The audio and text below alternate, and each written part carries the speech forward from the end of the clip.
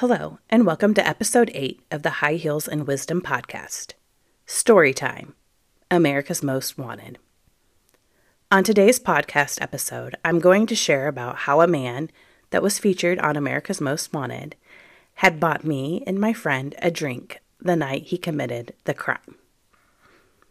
Crazy, I know, right? You heard that correctly. On May 4th of 2001 is when this all happened. So it's only been a couple of years ago, because I will forever be 29. So it's 8 years ago. Wink, wink. Thursday nights consisted of usually having a couple of adult beverages at a local establishment with one of my best friends. We usually hit 1 or 2 stops before ending our night at a bar that was called Danny's Tap. We knew the bartender, another friend, and being 2 young blondes, felt comfortable being there and knew that we would be protected by the bartender. No roofied drinks, no guys not hitting on us, not leaving us alone, that sort of thing. The bartender would not let that happen to us. And my fiancé at the time would be in once he finished his shift and would take us home safely.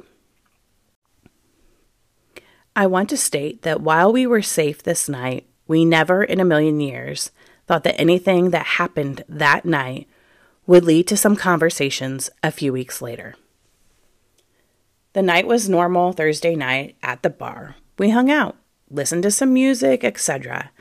At one point in the night, the bartender handed us some fresh drinks and told us that they came from the men at the other end and pointed in the direction of 4 men.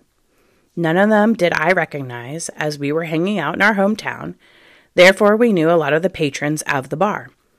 We politely waved and mouthed thank you, and that was that. We were never approached by the men. We never approached them. Closing time came, and as planned, we left safely. The following day, I went into work at a bank, the one I had a 20-year career at, and I learned that there had been a murder in the next town over the night before.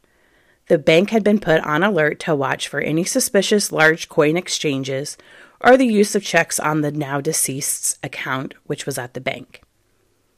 While this is extremely rare in our area, it did not set off any alarms for me in any way.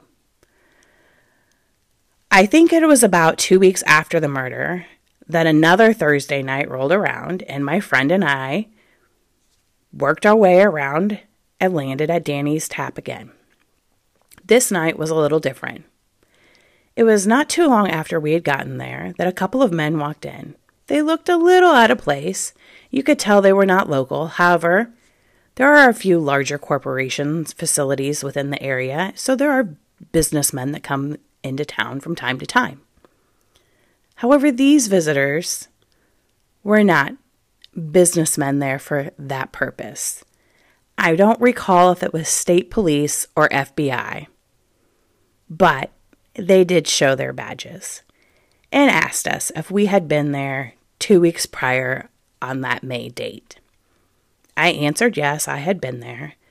Then they proceeded to show a couple of pictures and asked if the gentleman had been there that night. Gasp! Why, yes. They bought me a drink that night. Then a few more questions about interactions, conversations, etc. took place, which I was absolutely no help because nothing else had taken place that night with the men in the pictures and that were wanted in connection with the Vice murder that took place in Oquawka, Illinois. A few years went by and one of the 3 men had not been captured, and therefore he appeared on an episode of America's Most Wanted. It is Season 16, Episode 13, which aired on January 4th, 2003. The man's name is Demetrius Anatropoulos Jr., who was later arrested in 2005 on these charges in Greece. The 3 other men that were convicted of the crime were John Boyd and Brian Boyd, brothers from Knoxville, Illinois, and Stephen Howardton of Galesburg, Illinois. The crime has been Dwight Weiss was stabbed, strangled, and beaten, and his son Daryl was choked, beaten, and stabbed in May of 2001 in their home just outside of Oquawka, Illinois. The acts are believed to be drug-related. Dwight did not survive. Daryl did.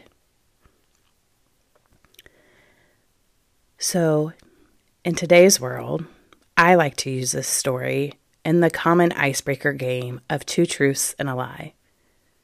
And in most cases, I stump them. Please be sure that you click the subscribe button so that you can be alerted when new episodes have dropped. Also, like and follow me on Instagram and Facebook at High Heels and Wisdom. If you want to drop me an email, you may do that by emailing highheelsandwisdom@gmail.com. This podcast is about the ride of life and not a ride that we always wanted to be on. But we are alive, the ride has not taken us out, and we will continue on this journey. Throughout this podcast, I will share with you various trials and tribulations that have occurred in my life. I will discuss how important perspective and mindset are. Today may not be your best day, but that does not mean that tomorrow will not be great.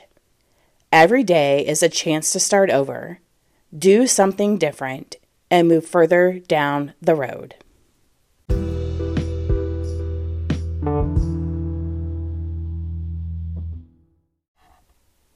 This podcast was brought to you by High Heels and Wisdom, LLC. All content is purely opinion of the podcaster unless credibly noted otherwise.